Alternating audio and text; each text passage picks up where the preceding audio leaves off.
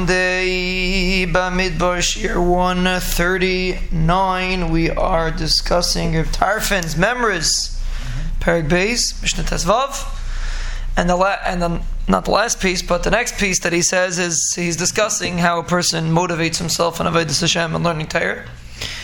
And he says v'hasochar harbe. There's a lot of schar, which means a person.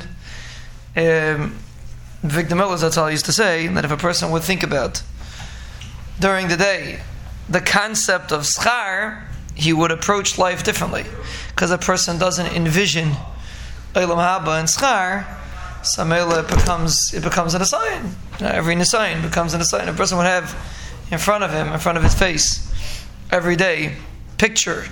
So we can't really picture what it looks like, but I can put him intellectually picture schar vaynish.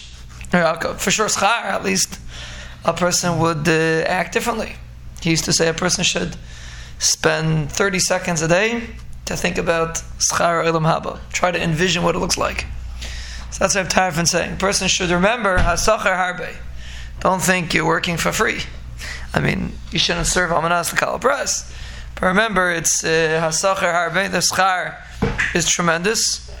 Gaon brings a pasuk v'chol chafatzacha la yeshuba. Picture a guy becoming mamish a kazillionaire.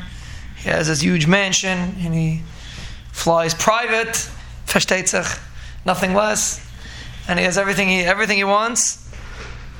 Chazal say, pasuk says, kol chafatzacha la yeshuba, for one word of Torah.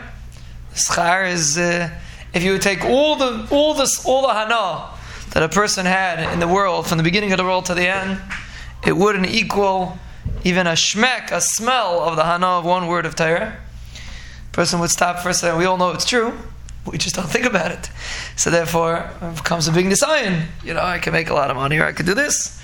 A person forgets how sachar harbe, a person would put in front of him, a sachar harbe will be a whole different approach to every aspect of Avodas Hashem.